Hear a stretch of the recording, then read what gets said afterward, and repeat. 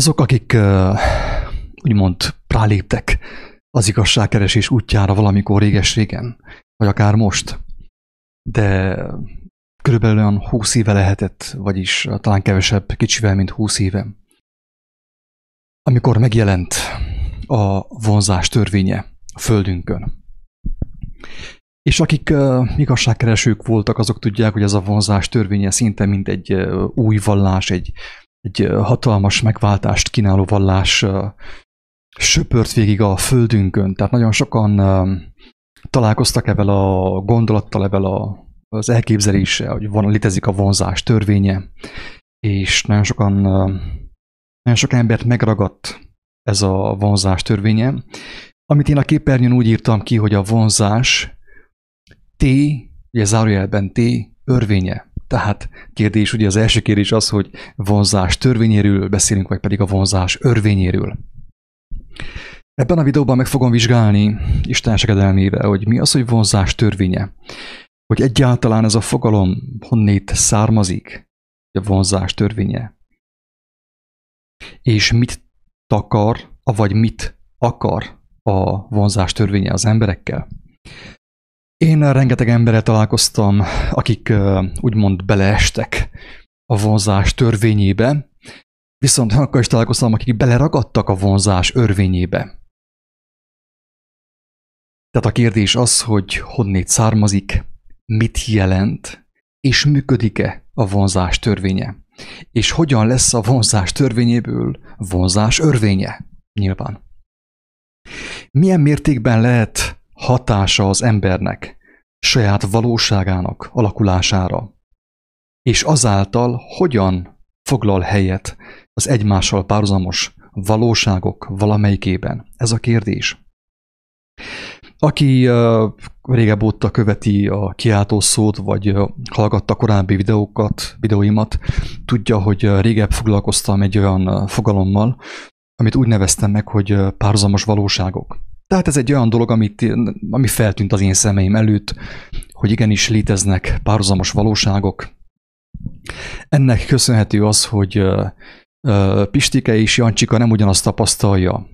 Tehát hiába, hogy ugyanazon a helyen vannak, ugyanabban az időben, de mégsem ugyanazt tapasztalják. Tehát Pistike és Jancsika teljesen másképp vélekedik Jakabról, Gipsz Jakabról, a harmadikról. Miért? Azért, mert Pistikének és Jancsikának a belső valósága különbözik. Tehát Jakabban Pistike és Jancsika nem ugyanazt fogja meglátni. Különböző dolgot fognak ők ketten tapasztalni. Lehet, hogy Pistike azt mondja, hogy ez a Jakab az egy nagyon, nagyon jó ember, nagyon frankó ember, és a másik meg azt mondja, hogy ez a Jakab az egy nagyon gonosz ember, tehát valami nem stimmel vele. Tehát szerintem ezt mindenki megfigyelhette. Ez egy közönséges dolog, amit bárki megfigyelhet, aki próbál egy picit úgy szemlélődően élni, és próbálja megérteni a valóságot, vagy ugye egyáltalán az igazságot az életről. Hogy létezik a párhuzamos valóságok valamelyest. Akkor most térjünk át picit a vonzás törvényére, mert gyakorlatilag a párhuzamos valóságoknak volna valami köze az úgynevezett vonzás törvényéhez. Tehát, hogy úgy is mondhatnánk azt, hogy ez tulajdonképpen úgy működik, hogy Jancsika úgymond mást vonz be, mint Pistike. Tehát Jancsikában lévő, mondjam, a szellemi csomag mást vonz be, más képet tár Jancsika elé, mint Pistike elé a benne lévő szellemi csomag. És mindenki annak függvényében tapasztalja a valóságot, ezt az elbukott földi valóságot, ami benne van, ami van az ő lelkében, az ő elméjében, mondjam azt. Én itt a videó elején elmondom, hogy még mielőtt félreértés történne, hogy én nem hiszek a vonzás törvényében.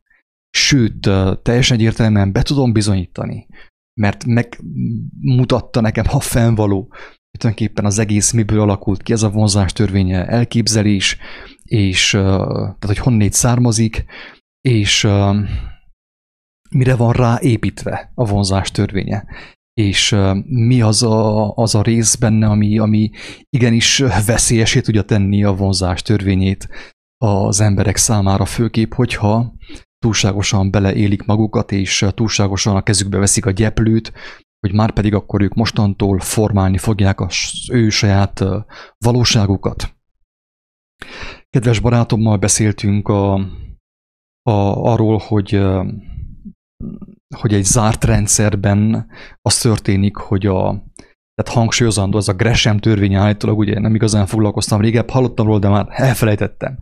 És a minap eszembe jutotta egy kedves barátom, hogy igen, a Gresham törvénye, amelyet állítólag Kopernikus, talán ha jól emlékszem, ő is fejtegetett, azt mondja ki, hogy egy zárt rendszerben, hangsúlyozom, zárt rendszerben a rossz kiszorítja a jót.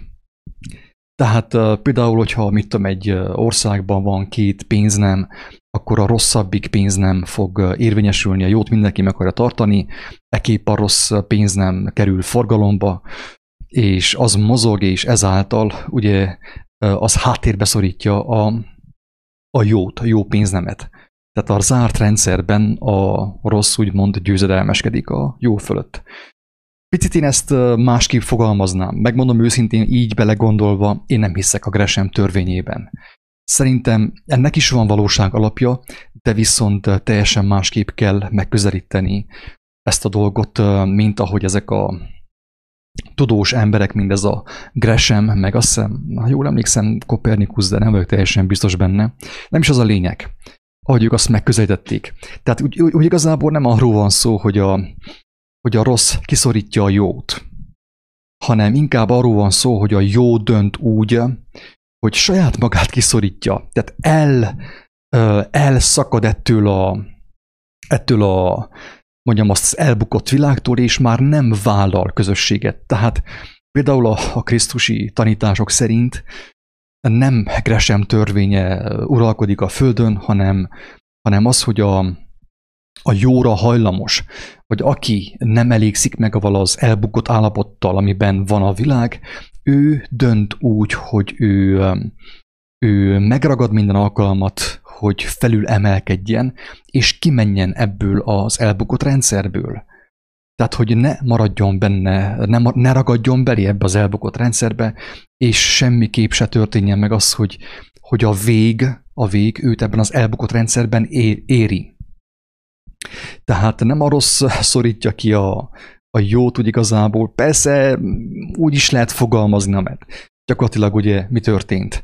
Tehát Jézust halálra ítélték, tehát hiába, hogy ő tanított, óriási erővel, a hatalommal gyógyított, halottakot támasztott fel, mégis a gyilkos mellett döntött a nép, a tömeg, ugye. Azt kiáltották, hogy Barabást engedjék szabadon, a gyilkost. És azt, aki ártatlan volt, ugye szelíd, ugye bárány, azt megölték. Tehát valamelyest mondjuk az, hogy igaz, hogy a rossz kiszorítja a jót. De én mégis úgy látom, hogy sokkal fontosabb észrevenni azt, hogy Jézus amúgy sem akart itt maradni.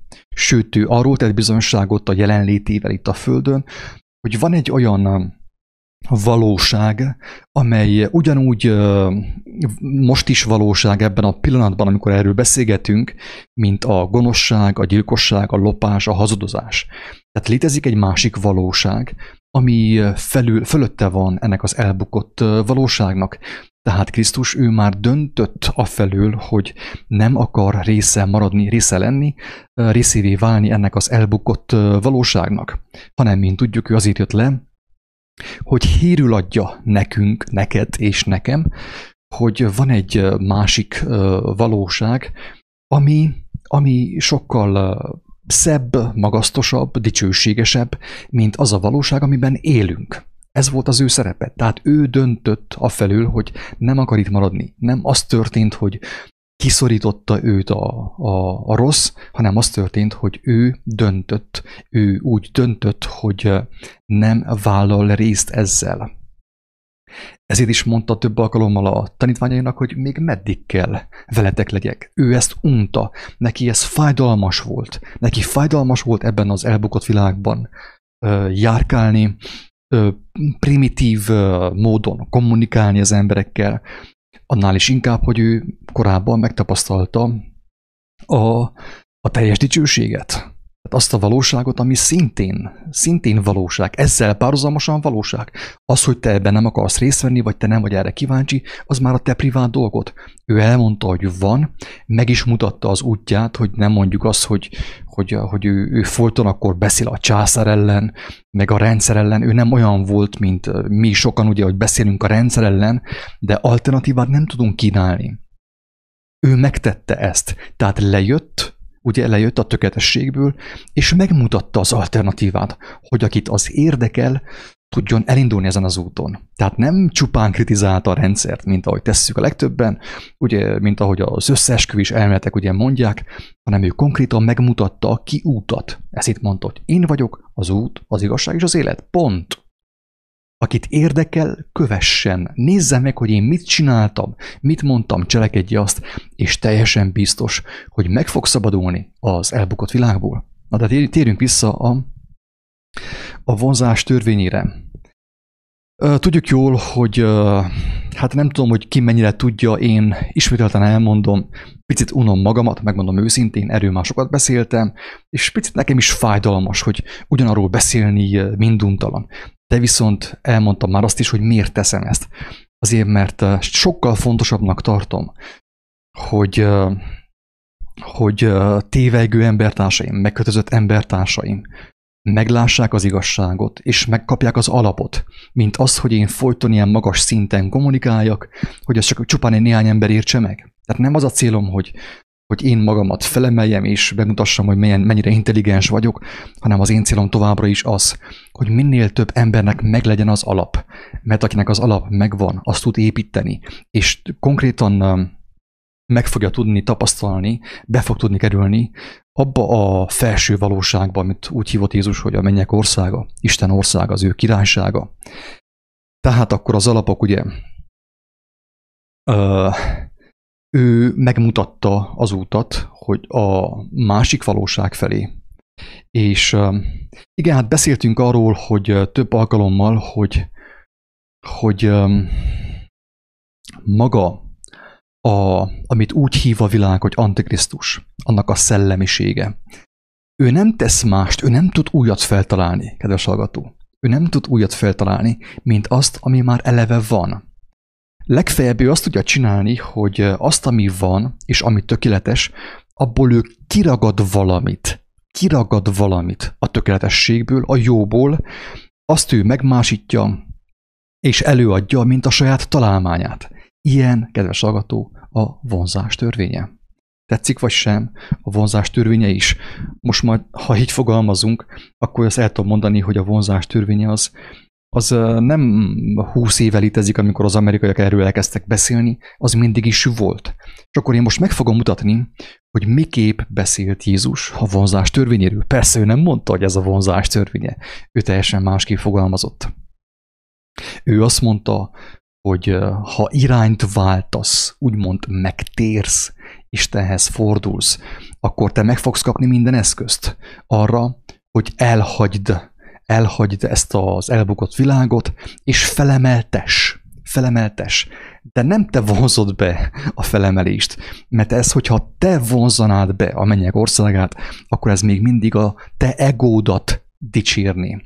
Viszont a te egód nem kompatibilis a felemelkedett állapottal, de mondjuk ki egyértelműen az Isten királyságával, az ő országával. Tehát nem kompatibilis. Viszont, mint ahogy tudjuk, a vonzás törvénye, ahogy az tanítva van az amerikaiak által és a magyarországi guruk által, akik nagyon sok pénzt bevonzanak az emberek zsebéből, ezzel a hazugsággal, az teljes mértékben egocentrikus, mert hogyan történik a vonzás törvénye? Hát úgy történik, hogyha az ember arra fókuszál, hogy mit tudom, hogy neki több pénze legyen, akkor azt úgy be fogja vonzani. Sőt, még az is megtörténhet sajnos, hogy ez így valóságosan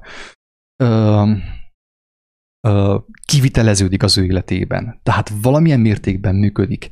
Erre azt mondja az írás, hogy Isten engedte a vakság szellemét, ráengedte az emberekre, mert őket nem az igazság érdekelte, hanem az, hogy az elbukott világban bővölködjenek. A rothadó világban ők érvényesüljenek. Érthető? Tehát akkor Jézus nem a vonzás törvényéről beszélt, hanem a kegyelemről. Ott nem volt semmi vonzás törvény, kegyelem. A kegyelmet alakította át a világ, vagy az antikrisztus, a Krisztusnak ellentmondó szellemiség, a kegyelmet alakította át a vonzás törvényévé. Tehát a vonzás törvénye, mint olyan, ebben a formában így megfogalmazott teljes mértékben egocentrikus. Viszont Jézusról tudjuk, hogy ő nem volt egocentrikus, hanem ő teljes mértékben megüresítette magát, hogy a tökéletes akarat, a mindenhatónak az akarata érvényesüljön az ő életében. Tehát a vonzás törvénye, mint olyan, ugye, ahogy az van tanítva is, hogy az ki van ragadva a kegyelemből, az arról szól, hogy az ember, amire fókuszál, azt fogja ő tapasztalni. Azt fogja ő tapasztalni. És ugye ez valamilyen mértékben lehetőséget biztosít arra, hogy az ember egy más valóságot tapasztaljon, mint korábban. Itt a barátom felhívta a figyelmemet, hogy például most, ha egy színre gondolok, például a kékre, tetszik az a szín nekem, akkor én azt a színt gyakrabban fogom látni, mint korábban. Az a szín korábban is előttem volt mindig, de viszont mivel, hogy én nem fókuszáltam arra, nem tettem azt az én kedvencemmé, azt a színt, ezért ritkábban láttam. És az én valóságom kevésbé tartalmazta a kék színt. Ugyanis az én figyelmem kiterjedt más színekre is, és egy ilyen szín kavalkád volt az én fejemben. Tehát a kék szín nem élvezett egy ilyen különleges szerepet az én életemben. Igen, és ez működik. És akkor elmondom azt, hogy Jézus hogyan beszélt erről, és hogy mi az analógia, mi a különbség a kettő között. Tehát ő azt mondja, hogy az Isten országa, az ő királysága nem látható módon jön el. Tehát ő azt mondja, a mennyek királysága, Isten királysága nem látható módon jön el, mert Isten királysága ti bennetek van. Ezt mondta. Persze nagy valaki azt gondolja, hogy ezt mindenkire mondta. Erre muszáj kitérni, mert másképp félreértések történnek. Nem igaz, hogy az Isten királysága mindenkiben benne van. Mert hogy lenne valakiben benne Istennek a királysága, hogyha azt ő nem fogadja be? Hogyha azzal ő nem szándékszik felülírni az ő elbukott valóságát? Mert tegnap is elmondtam abban a magos videóban, hogy mi történik Magyarországon, a magyarkodó lelkületben, hogy az ember egyszerűen csak kijelenti azt, hogy már pedig ő a mag népe, és benne van Isten országa. Igen ám, de nem vesszük észre, figyelmen kívül hagyjuk azt, hogy a jó, az isteni mi volt az embernek felül van írva. A Facebook által, az amerikai filmek által, tehát akkor az ember hiába fordul magára, hiába mondja azt, hogy én bevonzom a nem tudom én mit, amikor már az én magom meg van fertőzve. Így van-e? Ezért mondja Jézus, hogy a szívből, tehát a mi központunkból, a mi magunkból származnak a gonoszságok, a hazugságok, a paráznaságok, a házasságtörések, minden. Tehát most én, hogyha folyton a magamra figyelek, akkor sajnos ugye az én valóságom nem tud megváltozni, nem tud felül emelkedni. De azt mondja, hogy ezt azok után mondja, ugye, hogy ő néhány embert megtanított, néhány embernek megmutatta az isteni magot, ha úgy tetszik.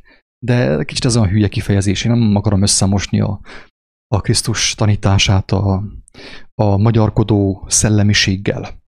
Ugyanis ő nem az isteni magot mutatta meg, hanem megmutatta Istennek a tökéletes akaratát. Amivel, hogyha amit az ember, hogyha befogad, az automatikusan és persze megfelelő odaszállással felül fogja írni az emberben az eltorzult, a génmódosított magot. Ez történik. Tehát ott tartunk, hogy Jézus azt mondja, hogy a mennyek országa, Isten királysága nem látható módon jön el. Ugyanis a mennyek királysága ti bennetek van. Ti bennetek van.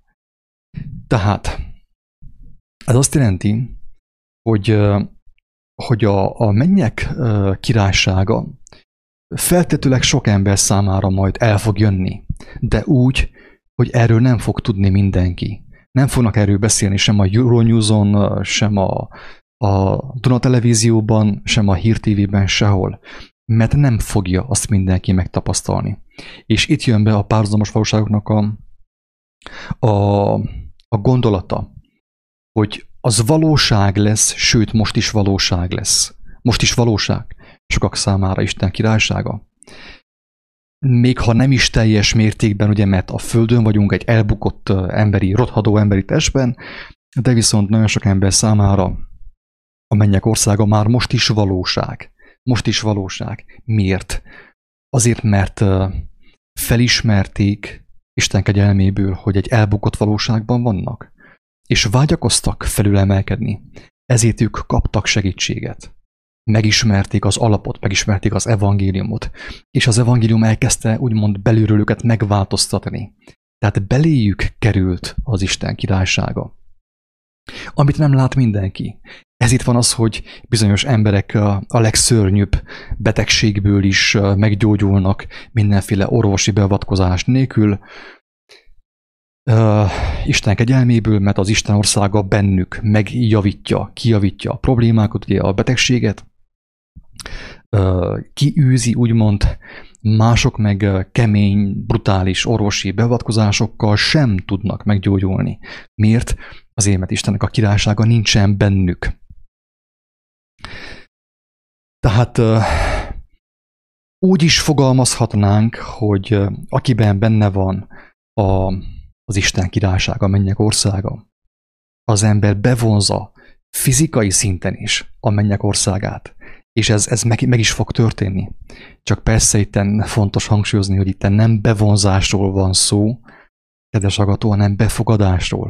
Tehát az ego nem tudja bevonzani a mennyek országát, sőt, az, hogy a mennyek országa megtörténjen egy emberben, mint ahogy Krisztus megmutatta, teljes mértékben az a bizonyos ego, az teljes mértékben el kell tűnjön az emberből. Mert éppen az ego az, ugye ez is egy hülye fogalom, de ez van, most én ezt használom.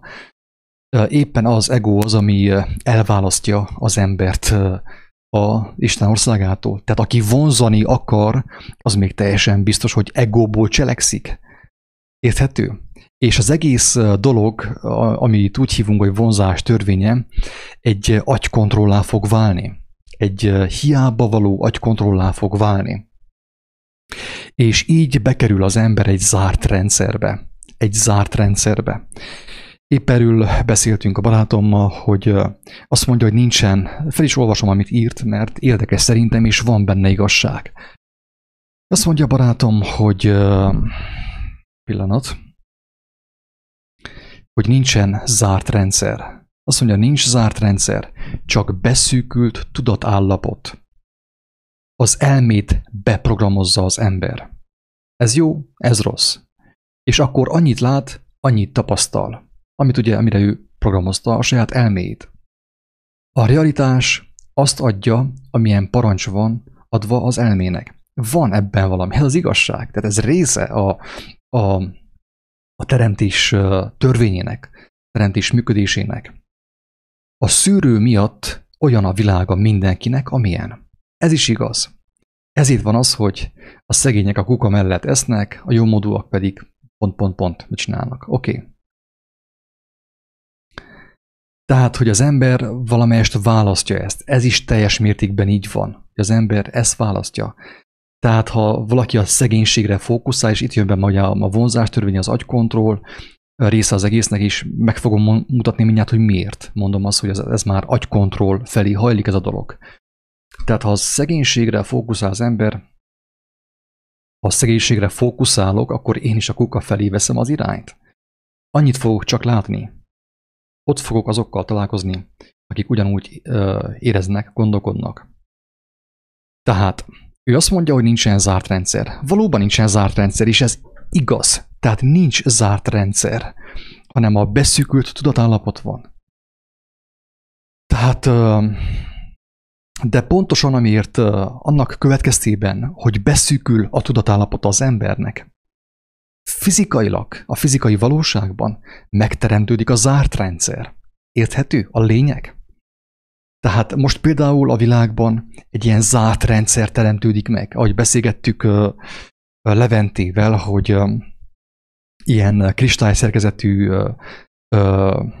képződmények, társadalmi képződmények, szerkezetek alakulnak ki, amelyek ugye el vannak szakadva a mindenhatótól. Tehát valójában, a valóságban, Isten szerinti valóságban nincsen zárt rendszer. Tehát ő nem mondta azt, hogy én el fogom tőletek zárni a kegyelmemet. Ő ilyet nem mondott.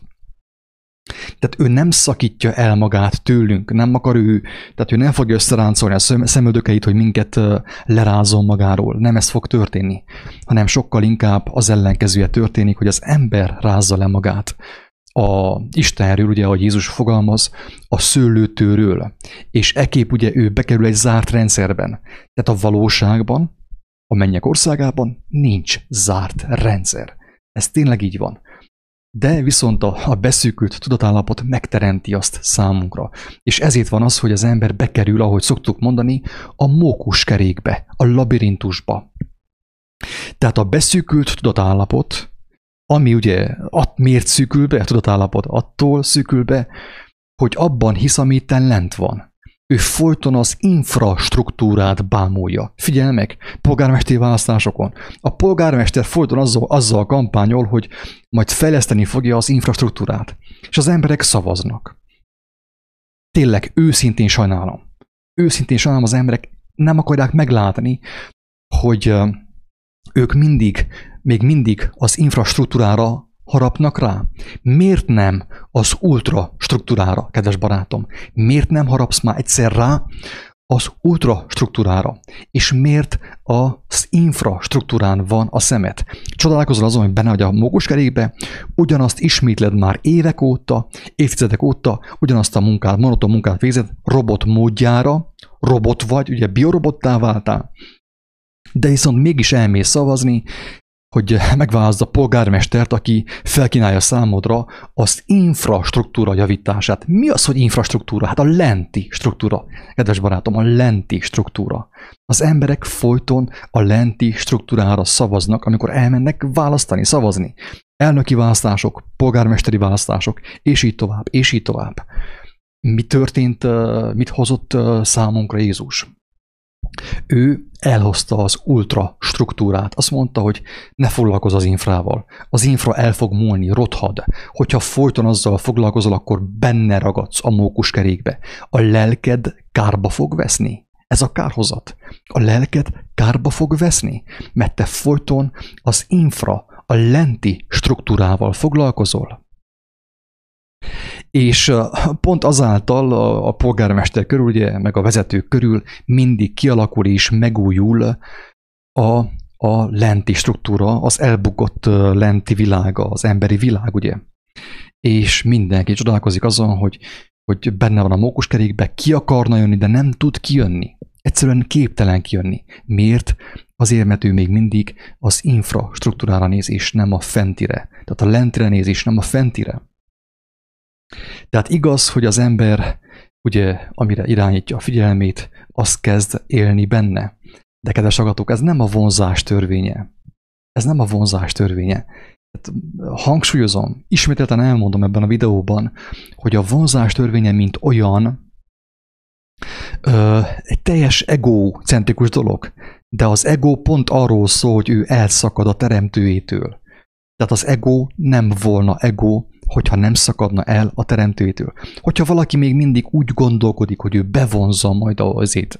Találkoztam például olyannal is, hogy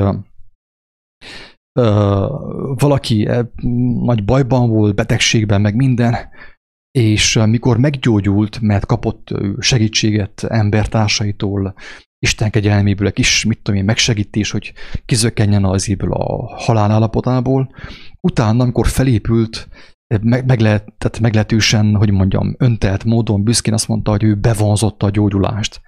Várjál, barátom, álljon meg a verekedés. Még meddig ámítod magadat? Hát hogy tudtad volna bevonzani a gyógyulást, amikor te beteg voltál? Hát te, mint szerencsétlen, aki csak arra voltál képes, hogy az egóddal bevonzd a betegséget, a problémát, akkor hogyan lettél volna képes arra, hogy bevonz a gyógyulást? Ez irreális. Irreális. Tehát a legelemibb logika szerint is irreális bolondság, őrültség, bolondság. Tehát nem hiába mondják azt, hogy egy problémát azon a szinten lehetetlen megoldani, amilyen szinten létrehozták azt. Érthető? Tehát, hogyha valaki a betegségében be akarja vonzani az egészséget, teljesen biztos, hogy kudarcot fog vallani, és hamarosan eltemetik. Tehát, hogyha valaki a vonzás törvényében bízik az egészség területén, teljesen biztos, hogy neki nem sok van már hátra. Mert ő megkapja a kegyelmet, de a kegyelmet még mindig az egójának tulajdonítja, hogy ő bevonzotta. Menjünk vissza a zárt rendszerekhez. Ugye azt mondjuk, ugye, hogy nincsen zárt rendszer. Valóban nincsen zárt rendszer a valóságban, de pontosan a beszűkült tudatállapot zárja be a rendszert a mókuskerékbe, a labirintusba. Tehát ebből ugye az következik, hogy amennyiben az embernek a figyelme, a tekintete továbbra is az infrastruktúrán van, nincs ahogy ő ne zárja be magát a pokolba, a mókuskerékbe, a végtelenségig tartó ismétlődések poklába. Kedves hallgató! Tehát igen, Jézus is megmutatta valamelyest ezt a dolgot, tehát tőle van. Sőt, Istenből van ez a vonzás törvény is kivéve. De pont attól válik, úgymond antikrisztusivá a vonzás törvénye, hogy az egészből kiveszünk valamit, és abból vallást csinálunk. És megmásítjuk, eltorzítjuk. És ahogy az előbb is mondtam, az ego számlájára írjuk azt, hogy na, hogy én megoldottam. Látjátok, milyen ügyes vagyok, én megoldottam. Én kijöttem abból. És persze nem vettem észre, hogy milyen kevés vagyok, lenézem az embertársaimat, és utána aztán jön a meglepetés, ugye a szembesülés, amint mondtam korábbi videóban, azt a videót mindenképpen ajánlom mindenkinek megnézni, mert abból meg tudja érteni, hogy mi az, hogy pokol például. Nagyon sok ember nem tudja, mi az, hogy pokol, van egy ilyen vallásos elképzelése a pokolról, de nem igazán érti, hogy miért pokol a pokol, mitől pokol a pokol. Én néhány nappal korábban tettem közé ezt a videót, az a címe, hogy mi a pokol? Mi a pokol? Abból bárki megértheti a pokolnak a lényegét, hogy kerül az ember a pokolba, pontosan így, a vonzás törvényével. Rengeteg emberrel találkoztam, aki hát úgy indult el az okkultizmus útján, és úgy omlott össze az élete, és úgy találkozott mérhetetlen fájdalmakkal, hogy elkezdte olvasni ezt a vonzás törvényét. A titkot, ugye? Van egy ilyen könyv, a titok, meg film.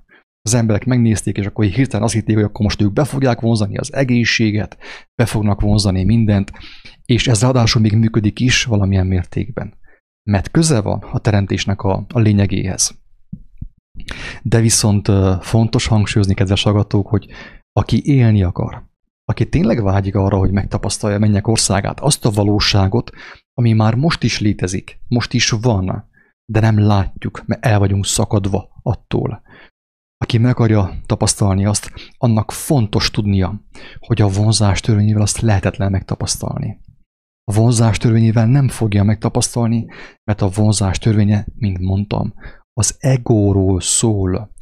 Ki vonzza be a jót, a mennyek országát? Én, ugye én. Az én, a nagy E betű és nagy N betű, ugye én az ego. Én vonzom be. És ez maga az antikrisztusi gondolkodás, kedves hallgatók. Mert Krisztus nem olyan volt, hogy ő bevonzotta Isten országát, hanem ő olyan volt, hogy ő megüresítette magát, hogy az Isten országa nyilvánvalóvá váljon benne, feltörjön benne. Tehát lemondott az énről, ő nem akarta bevonzani Isten országát, hanem az Isten országa úgymond helyet kapott az ő életében, azáltal, hogy ő letette az életét, megüresítette magát. Ez a lényege az egésznek, kedves hallgatók. Mit akartam még erről elmondani, erről a dologról? Közben a chattet nem kapcsoltam be, úgyhogy nem tudom, van-e hozzászólás, vagy nincs.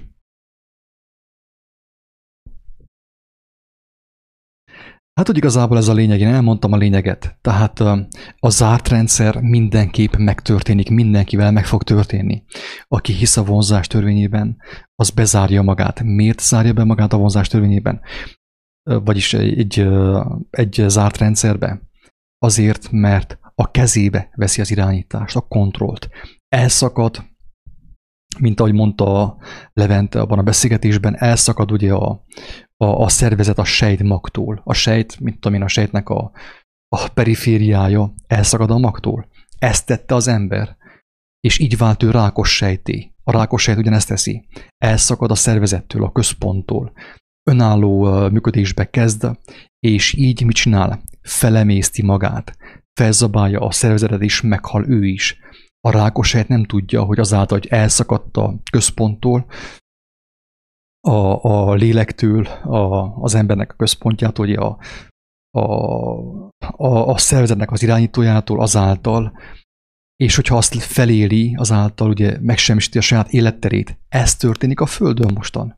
Az emberiség elszakadt Istenétől, és most az történik, hogy felzabálja saját magát, felemészti saját magát, és így fog beállni az apokalipszis, az apokaliptikus állapot. Tehát nem Isten adja az apokalipszist az embernek, mert megbüntette, mert megharagudott az emberiségre, hanem ellenkezőleg az emberek belekezdtek a vonzás törvényének a gyakorlásába, az egónak az ultra fejlesztésébe, és ezáltal elszakadtak a magtól, ugye egészen pontosan az élet forrásától. Nemrég hívta fel valaki a figyelmemet, hogy az atya szó a Bibliában, annak is van egy olyan jelentés, hogy forrás, az élet forrása. Aki elszakad az életnek a forrásától, rákos sejté válik.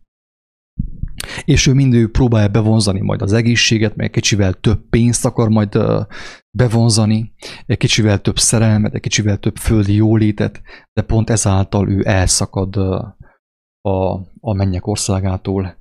És hiába, hogy létezik a mennyek országa, ahol, mit tudom én, nincsen, tegyük fel, gravitáció, nincsen szükség az elbukott testre, nincsen fájdalom, nincsen versengés, tehát nincsen semmilyen ilyen primitív emberi vonás. Az létezni fog, az most is létezik. Sokan ezt tapasztalják. Sokan valamelyes már benne vannak a mennyek országában, abban az állapotban. Még ha az ő testük úgymond a földön van, ugye, még addig, amíg ugye meghalnak, tehát, vagy pedig elragadtatik ugye az ő testük, mert ugye Jelenések könyve szerint lesz egy olyan is, hogy elragadtatás, hogy bizonyos emberek a végső időkben ki fognak menni ebből a világból, tehát ki lesznek véve ebből a világból. Tehát lesz több olyan ember, mint amilyen volt az Ószövetségben is Énok proféta, vagy Illés proféta, hogy egyszerűen nem lát halált. Tehát Jézus is ugye testestől, mindenestől felvétetett a mennybe, tehát ez történt vele. De ezt nem mindenki fogja megtapasztalni. Sőt, én elmondom kedvesen, senkit nem akarok megbántani, mert tudom, hogy sokan hisznek a vonzás törvényében. Sok embernek a vonzás törvénye adott egy reménységet, egy alternatívát a hazug vallásokra, a hazug katolicizmusra például. Sokan a katolicizmusból, a kereszténységből menekültek bele a vonzás törvényébe, Cseberből bele a Vederbe. Én nem mondom azt, hogy jobb a kereszténység, vagyis a katolicizmus, mint ez a dolog, de én azt mondom, ottan mégis a tér tágasabb volt. Az embernek volt lehetősége, úgymond úgy picit gondolkodni is, nem kellett olyan túl szigorúan venni azt a babonát, amit a templomban nyomattak, és aki azt nem vette komolyan, hanem úgy tényleg Istenhez fohászkodott, az úgy is meglátta a lényeget. De a vonzás törvényében, hogyha az ember beleesik ebbe a csapdába, ott ő már kezd kiépíteni egy saját rendszert, egy saját infrastruktúrát, és bezárja magát az elbukottságába. Tehát ahhoz, hogy az ember ebből kijöjjön, tényleg nyilvánvalóan ugye, szüksége van neki egy felső inspirációra. Tehát ő nem szabad elszakadjon a sejtmagtól, nem szabad elszakadjon az élet forrásától, az élet szerzőjétől, Istennek a kegyelmétől. Jézus nem hiába beszél a szőlőtőről, mint példázat, hogy az a szőlővessző, amely leszakad a szőlőtőről, nem terem gyümölcsöt. Ezért van az ugye a vallásosságban, hogy az emberek nem teremnek gyümölcsöt. Azt tudják csinálni csupán, hogy elhívják az embertársukat gyülekezetbe, vagy templomba, de nem tudnak szabadságot kínálni számukra, mert ők sem szabadok. Ők is függnek egy földi rendszertől. Ők is függnek az infrastruktúrától, a német Sándor féle infrastruktúrától, vagy pedig a katolikus, vagy adventista, vagy baptista infrastruktúrától. Holott Jézus nem erről beszélt, ő arról beszélt, tehát ő nem hozott semmilyen vallást, semmilyen irányzatot, úgymond, hanem azt mondta, hogy ha engemet látsz, engemet megismersz, és átadod a kontrollt teljes mértékben nekem, akkor szabaddá leszel. Mert azáltal, hogy te rajtam vagy hogy te bennem vagy, és én te benned vagyok, te folyamatosan megújulsz, mint szőlővessző, és folyton teremsz gyümölcsöt. Tehát általad is sokan fognak megszabadulni. Ez az, ami nem történik a kereszténységben. Persze itt mindig fontos elmondani, hogy mély tisztelet a kivétel. Én hiszem azt, hogy vannak kivételek. De ott, ahol a dogma erősebb, meg az emberi elképzelés erősebb, mint a személyes kapcsolat, ott nyilván ugye kezd kialakulni megint a zárt rendszer, és az emberek egymást felzabálják.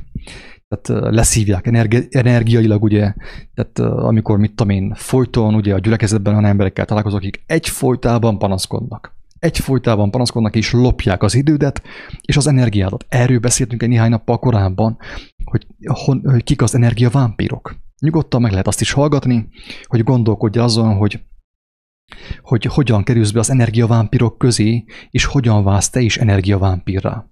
Amennyiben elszakadsz ugye a forrástól, az élet forrásától, a mindenható Istentől. Aki mellesleg ugye Krisztusban volt kinyilvánítva, vagy az ember meg tudja, hogy hogyan tud rá csatlakozni. Régebben nekem volt egy ilyen téves felfogásom a párhuzamos valóságokról. Én ezt láttam, hogy az emberek nem ugyanazt tapasztalják, hogy vannak ilyen párhuzamok az emberi gondolkodásban, a valóság tapasztalásában. Viszont én akkor azt úgy láttam, hogy az egymás mellett lévő valóságok tudják egymást inspirálni, és mozgásra késztetni. Viszont most már nem egészen így látom, hanem sokkal inkább úgy látom, hogy szükség van arra, hogy aki, mondjam azt, magas szinten van, valóságosan magas szinten van, az le kell menjen sokszor nagyon lenti szintekre, mert ő az, aki látta az igazságot. És hogyha lemegy egy alacsony szintre, mondjam azt, akkor ő továbbra is emlékszik arra, hogy ő honnét jött. Mint a Jézus elmondta ezt magáról, hogy ő emlékszik, ő tudja, hogy honnét jött. Mivel, hogy tudta, hogy honnét jött, ezért nem vegyült össze a világgal, nem elegyedett a világgal. Tehát nem egészen az van, hogy én mindig bevonzom az olyan embereket, akik velem egy szinten vannak, sőt nem. Úgy igazából az történik, hogy én olyan emberekkel beszélgetek sokszor, akiknek óriási impulzusra van szükségük ahhoz, hogy kizökkenjenek abból az állapotból, amiben vannak. Tehát az impulzus ugye Jézus volt, amikor lejött a földre, az apostolokat megküldte, úgymond. Meglökte, durván meglökte, tehát lesokkolta őket, megrázta őket, kizökkentette a halál kerékvágásából, és adott számukra egy olyan impulzust, egy olyan erőt, amit csak ő adhatott. Ezért van az, hogy aki valóságosan fent van, valóságosan, nem csak azért, mert ő úgy gondolja, hogy nem tudom, milyen spirituális szinten van, mert a guru azt mondta neki, nem, ez nem így működik. Aki valóságosan magasan van, Jézus szavai szerint az ember alkalmas arra, hogy nagyon sok ember, nagyon sok haldokló embert kizökkentsen a haldoklás állapotából. Érthető a lényeg? Tehát ahhoz, hogy egy olyan embert, akiben már annyira fel van halmozódva a hazugság, hogy már haldoklik, nem tudja egy olyan ember kizökkenteni, aki szintén haldoklik, de nem annyira, mint ő, hanem ellenkezőleg. Épp egy olyan emberre van szükségem, Egy olyan impulzusra van szüksége, ami a másik irányban épp olyan hatalmas, mint benne a halálnak a kódjai, a halálnak a gondolatai. Nem tudom, hogy mennyire fogalmaztam komplikáltan, én próbálok egyszerűen fogalmazni, de na, így is úgy is úgymond támadással vagyok én, mert van, aki azt mondja, hogy komplikáltan fogalmazok, és akkor, hogy miért nem fogalmazok egyszerűbben, és nem ért belőle semmit. A másik meg azt mondja, hogy egyszerűen fogalmazok, ismétlem magamat. Persze, ismétlem magamat pont azért, hogy néhány ember elkapja a lényeget. Mert aki a lényeget elkapta, kedves hallgató, aki megismerte az alapot, az teljesen biztos, hogy meg fog szabadulni. Épp ezzel kezdtem a videót. Az én célom nem az, hogy nagyon magas szinten beszéljek, mint egy Einstein, amit csak egy néhány ember ért meg. Az én célom az, hogy lemenjek a porba, mert tudom, hogy én honnét kaptam elhívást, tudom, hogy hova tartozok. Isten kegyelméből nekem megadta az Úristen valamilyen mértékig, hogy tudjam, hogy én hova tartozom. És akkor megtehetem azt, hogy lemegyek a porba. De aki már amúgy is a porban van, vagy a sárban van, az ha még lejjebb megy, akkor bele is ragad abba. Érthető? Ezért van szükség az, hogy a nagy, aki valóságosan nagy és Isten szerint nagy, nem pedig a saját elméje szerint, mert ő nem vonzza be a koldusokat, nem. Éppenséggel az, hogy pontosan bevonzom a koldusokat. Nem vonzom be, hanem oda megyek hozzuk, megkeresem őket, a koldusokat. És Isten kegyelméből megadom azt az impulzus számukra, ami nekik ahhoz szükséges, hogy a haldoklás állapotából, a haldoklás kerékvágásából kizökkenjenek. Tehát Jézus ezt úgy fogalmazta, hogy aki nagyobb közületek legyen a ti szolgálatok. A vonzás törvény az teljesen másról szól. A vonzás törvény az arról szól, hogy egyik politikus, egyik rabló bevonza a másikat. És együtt dorbézolnak, ugye? Ez a vonzás törvénye. A kegyelem, barátom, az nem erről szól. A kegyelem épp az ellenkező ennek. Tehát, hogyha a kegyelem igaz, ha a kegyelem Krisztus, akkor a vonzás törvénye teljesen egyértelmű, hogy antikrisztus. Mert ugye az ember már nem is akar lemenni, nem tudom, ő nem megy le már arra a szintre. Hát pontosan, hogy arra a szintre kéne ő lemenjen. Hogyha volna amivel, csak tudja ő is, hogy ha lemegy arra a szintre, akkor ő beleragad. Mert az ő jóléte az illúzió. Tehát nem valós. Nem valós. Azt ő úgy ért el, hogy akár meglopott másokat. Önző módon úgymond csörtetett és törtetett, és így vált ő gazdagabbá, aranyosabbá, meg népszerűbbé, mint a másikok, mint a többiek. Tehát Jézus nem azért jött a királyokhoz, meg a hercegekhez, hogy velük beszéljen, hanem a legelesettebbekhez, a megtört szívűekhez, mert ő tudta, hogy azok közelebb vannak Isten országához. A koldusok, a kukázók közelebb vannak Isten országához. Ez az igazság. Ő tudta, mert ezek az emberek már nem hisznek annyira a világi rendszerben, mert épp a világi rendszer ölte meg őket, tette őket abba a sorsba, ahol éppen vannak. És ezeket az embereket könnyebben megmenteni Jézus szerint. Hát aki valaki ezt, hogyha nem hiszi, nekem teljesen mindegy, én nem tudok senki sem győzködni erről. Nem az én dolgom, hogy győzködjek, hanem az, hogy bizonságot élek az igazságról, hogyha valaki azt hallja, megmeneküljön. Ha aki nem hiszi azt, hogy a vonzás törvénye az, aminek én mondtam, hogy az Antikrisztusnak a szüleménye, egy kilopott rész az igazságból, kilopott és megmástott rész az igazságból, szerintem előbb-utóbb hinni fogja. Mert minden egyes ember találkozni fog a gyümölcsével. Annak a döntésnek a gyümölcsével. Tehát, hogyha te most nem találkozol a döntésed gyümölcsével, hogy te nagyon akarsz hinni a vonzás törvényében, a gazdagságban, a pénzben, meg nem tudom én miben, akkor előbb-utóbb, amikor behuntad a szemed, akkor már mindenképpen fogsz hinni benne, hogy ez egy hazugság volt. Csak az a baj, ott már nem lesz neked visszaút. Ez a probléma, ezt üvöltöm én, sokszor üvöltöm, hogy ne kockáztass, ne kockáztass. Ne csapd be magadat a vonzás törvényével. Mert óriási az ára annak, ha megteszed. Óriási az ára annak. Érdekes módon, akik ezt hirdették, hogy a vonzás törvények, tehát általában meg szoktam nézni az embernek a halálát. Az ilyen guruknak a halálát kíváncsiságból megnézem, hogy na lássuk, hogy akkor a tudomány elő mire jutott. És azt látom, hogy nagyon sokan nyomorúságosan, békétlenségben vesztették az életüket el.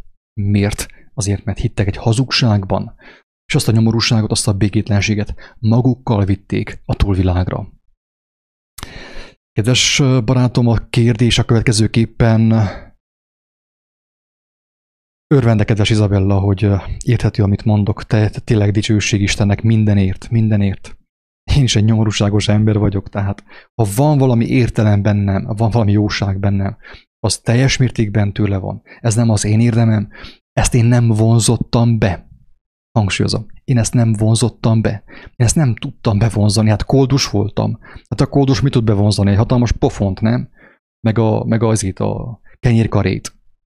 Tehát ezt nem bevonzottam, és ezt szoktam még egyébként hangsúlyozni, mert nagyon sokan ugye a vallásos gondolkodás miatt azt gondolják, hogy nem érdemlik meg Istennek a jelenlétét. Persze, hogy nem érdemeljük meg, de nem ez a kérdés. Maga a kegyelem az nem érdem szerint van. Hogyha a kegyelem érdem szerint volna, kedves hallgató, akkor senki nem menekülne meg. Senki. Én, hogy találkoztam az igazsággal, Krisztussal, az nem azért volt, mert én annyira okos voltam, és bevonzottam Krisztust, hanem azért volt, mert annyira nyomorult voltam, hogy már haldokoltam. Akkor lejött hozzám a porba, a szemétdombra, és kiszabadított. Ennyire egyszerű a dolog. Igen, tehát a kérdés tehát úgy tevődik fel, hogy kegyelem vagy a vonzás törvénye. Aki a vonzás törvényében hisz, és még mindig úgy fogalmaz, hogy önmagam, ha nagyon sokszor használja az ént, ugye, hogy én ezt csináltam, én azt csináltam, hogy minden második mondat énnel kezdődik, és önmagammal, meg önkielégítésekkel, azok az emberek teljesen biztos, hogy becsapják magukat. És bár itt a Földön jól lesz dolguk, még ami hátra van, kedves hallgató, még ami hátra van, mert tényleg a nagy nyomorúság közeledik, és aki nem hiszi, most meg fogja látni a következő hullámban, hogy a nagy nyomorúság be fog állni, és akkor lesz tesztelve minden spiritualitás. Na akkor majd megkérdezem én az összes embert, aki hitt a vonzás törvényében, hogy de várjál, hát miért nem vonzottad be azért a szabadságot? Miért van maszk az orrodon? Miért nem vonzottad be a bátorságot a félelem helyett? Hogyha már hiszel a vonzás törvényében, miért nem vonzottad be a bátorságot, az örömöt, a lelki békét, a félelem helyett, a gyávaság helyett, a kompromisszumok helyett, a megalkuvás helyett? Tehát ügyelni kell, kedves hallgatók, és sőt, én meg is kérek mindenkit, aki ezt megértette, mutassa meg embertársainak. Mondja el a saját szavaival. Ossza meg ezt a nyomorúságos videót, mert lehet, hogy még egy néhány ember meg fogja érteni, és meg fog szabadulni. Lehet, hogy egy néhány ember magára fog ismerni abban, hogy a vonzás törvényét akarja gyakorolni. Holott az egy olyan dolog, ami instant örömöt tud okozni, mint egy cukorka, vagy egy alkalmi szex, de viszont hosszú távon a lelkét tacsra vágja, tönkre teszi a lelkét, kárba viszi az ő lelkét. És mit mond Jézus? Azt mondja Jézus, hogy mit ér az embernek, hogyha bevonz mindent ebben a világban, de a lelkét elveszíti. Légy szíves, gondolkozz el. Amikor be akarod vonzani azt a következő autót, azt a BMW-t, azt a Mercedes-t, azt a pénzt, a lottót, vagy azt a szerelmet, mielőtt be akarnád vonzani, gondolkodj el azon, hogy mit élsz te azzal, hogyha azt bevonzod és megkapod, és örömöd lesz abból, egy hétig, vagy 2 hétig. Mit érsz te azzal, hogyha a lelkedet el fogod veszíteni? Ezen gondolkodj el, drága barátom, és talán megmenekülsz. Szeretnék egy nagyon fontos információt betenni a videó végére. Ez a fontos információ az, hogy Amerikában óriási bajok közelednek. Tehát Amerika el lesz törölve a föld felszínéről, gyakorlatilag. Ezért is Amerikában nagyon sok ember kap látást, látomást, álmokat, rengetegen. Olyanok vannak, hogy sírnak, zokogva készítik a videót, sírnak, zokognak, és elmondják, hogy közel a vég. Most lehet, hogy Európában ez később fog bejönni, de viszont lehet, hogy számodra ma este fog megtörténni. mert elüt egy autó, vagy Isten tudja, mi lesz veled. Nincs semmi garanciát arra, hogy te holnap élni fogsz. Ezt el kell mondani mindenkinek, egyenesen, tisztességesen. Hogy mindenki gondolkodjon el, hogy most még van lehetősége arra, hogy elfogadja a kegyelmet, és éljen avval a hatalmas lehetőséggel, amit Isten felkínál az emberiség számára. Jézus Krisztus által, az ő tanítása által, az ő szavai által, az ő jellem által, és a lelkének az ereje által. Kedves hallgatom. Tehát a fontos információ az, hogy ez a videó nem ér semmit. Az én videóm nem ér semmit. Nem elegendő egy embernek az, hogy csipkedjen különböző YouTube-os videókból, különböző információkat, ez nem elegendő. Aki nem tud olyan döntést hozni, és aki nem vágyik arra, hogy hozzon egy olyan döntést, hogy az egész életét átadja, az életének az irányítását, az uralmát átadja mindenható Isten kezébe, Krisztus kezébe, az ember nem fog tudni megszabadulni, mert agyból ezt már nem lehet kimunkálni. Azt a sok szemetet, ami van az elménkben, azt nem tudjuk mi kivetni a szeméttel, ami az elménkben van. Érthető? Tehát nem lehet. Tehát avval az aggyal, ami meg van telve szeméttel, nem tudom megtisztítani az agyat, ami meg van telve szeméttel. Ez ennyire egyszerű. Tehát ahhoz, hogy valaki valóságosan megszabaduljon, ahhoz szükséges az újjászületés. Jézus amiről beszél, hogy az ember vágyakozzon arra, hogy hozzon egyetlen egy olyan döntést az életében, hogy átadja teljes mértékben az irányítást az Úristennek, ezért fohászkodik, és akkor őt személyesen vezeti, Istennek a lelke személyesen fog vezetni téged. Ez történik mindenkivel. Aki ezt a döntést meghozta, e döntés nélkül nem lehet megszabadulni. Tehát van egy olyan példa, hogy tegyük föl, van neked egy papot, egy lelkészet. Ez a lelkész, neked van 1000 kérdésed, tegyük fel. 1000 kérdésed, amit téged eljuttatna, amire, hogyha megkapnád a választ, megláthatnád a mennyek országát. 1000 kérdés. És tegyük fel neked a papod, vagy a lelkészed, a pásztorot, az 1000 kérdésből 999-re jól válaszol. De hogyha az 1000. kérdésre hazugságot mond neked, te éppen úgy nem fogod meglátni a Isten országát, mint hogyha egyetlen egy kérdésre sem kaptál volna jó választ. Így szerintem érthetőbb, hogy miért mondom azt, hogy fontos az embernek meghalnia. Meghalni önmagának, meghalni az énnek, és újjászületni Isten kegyelméből, Isten kegyelm által, aki ezt kéri, megkapja ajándékba.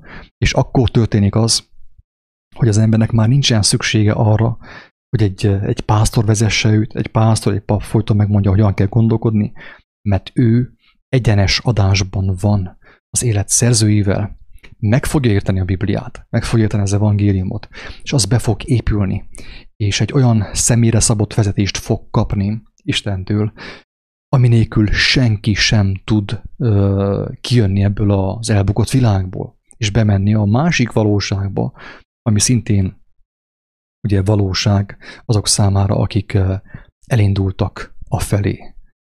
Tehát erre kell leginkább vágyakozni mindenkinek, nem arra, hogy meghallgassa a következő videót tőlem, mert ezek csupán részei, parányi részei az igazságnak. Azt, hogy valakit személyesen hogyan kéne beszélni bizonyos emberekkel, hogy megértsék a lényeget, azt én nem tudom. Én nem tudok személyre szabottan beszélni Kingához, Alberthez, meg a társaihoz, mert én nem ismerem őket. A lélek maga ismeri őket. Istennek a lelke ismeri csupán az, hogy ki Albert valójában, ki Kinga valójában. Ezért csak a lélek maga, Istennek a lelke tud személyre szabott megoldást kínálni a problémára. És itt jön be ugye az újjászületés fontossága, amiről Jézus beszélt. Aki kíváncsi arra, hogy mi az, hogy újjászületés, hogyan lehet újjászületni, ott az információ teljesen ingyen. Most már bárhonnét le lehet tölteni, el lehet olvasni. 4 evangéliumban benne van, Jézus tanításaiban benne van, és ezen kívül, ezen felül ugye megkapja az ember a lélek általi vezetést, ami ahhoz is szükséges, hogy egyáltalán megértse a Bibliát, mert a legtöbb ember olvassa a Bibliát, és nem érti. Miért? Azért, mert a legfontosabb lépést nem tette meg.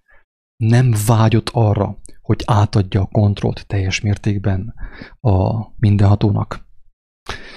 Úgyhogy ezen még érdemes elgondolkodni, és hát mindenkinek tényleg sok sikert az úthoz, bátorságot, hogy tudja megtenni ezt a lépést, mert ennél a lépés nélkül az emberi agy nem lesz képes arra, hogy megmentse a lelket. Tehát egyszerűen lehetetlen, képtelenség. Hát ennyi. Ingyen kaptátok, ingyen adjátok egészséget.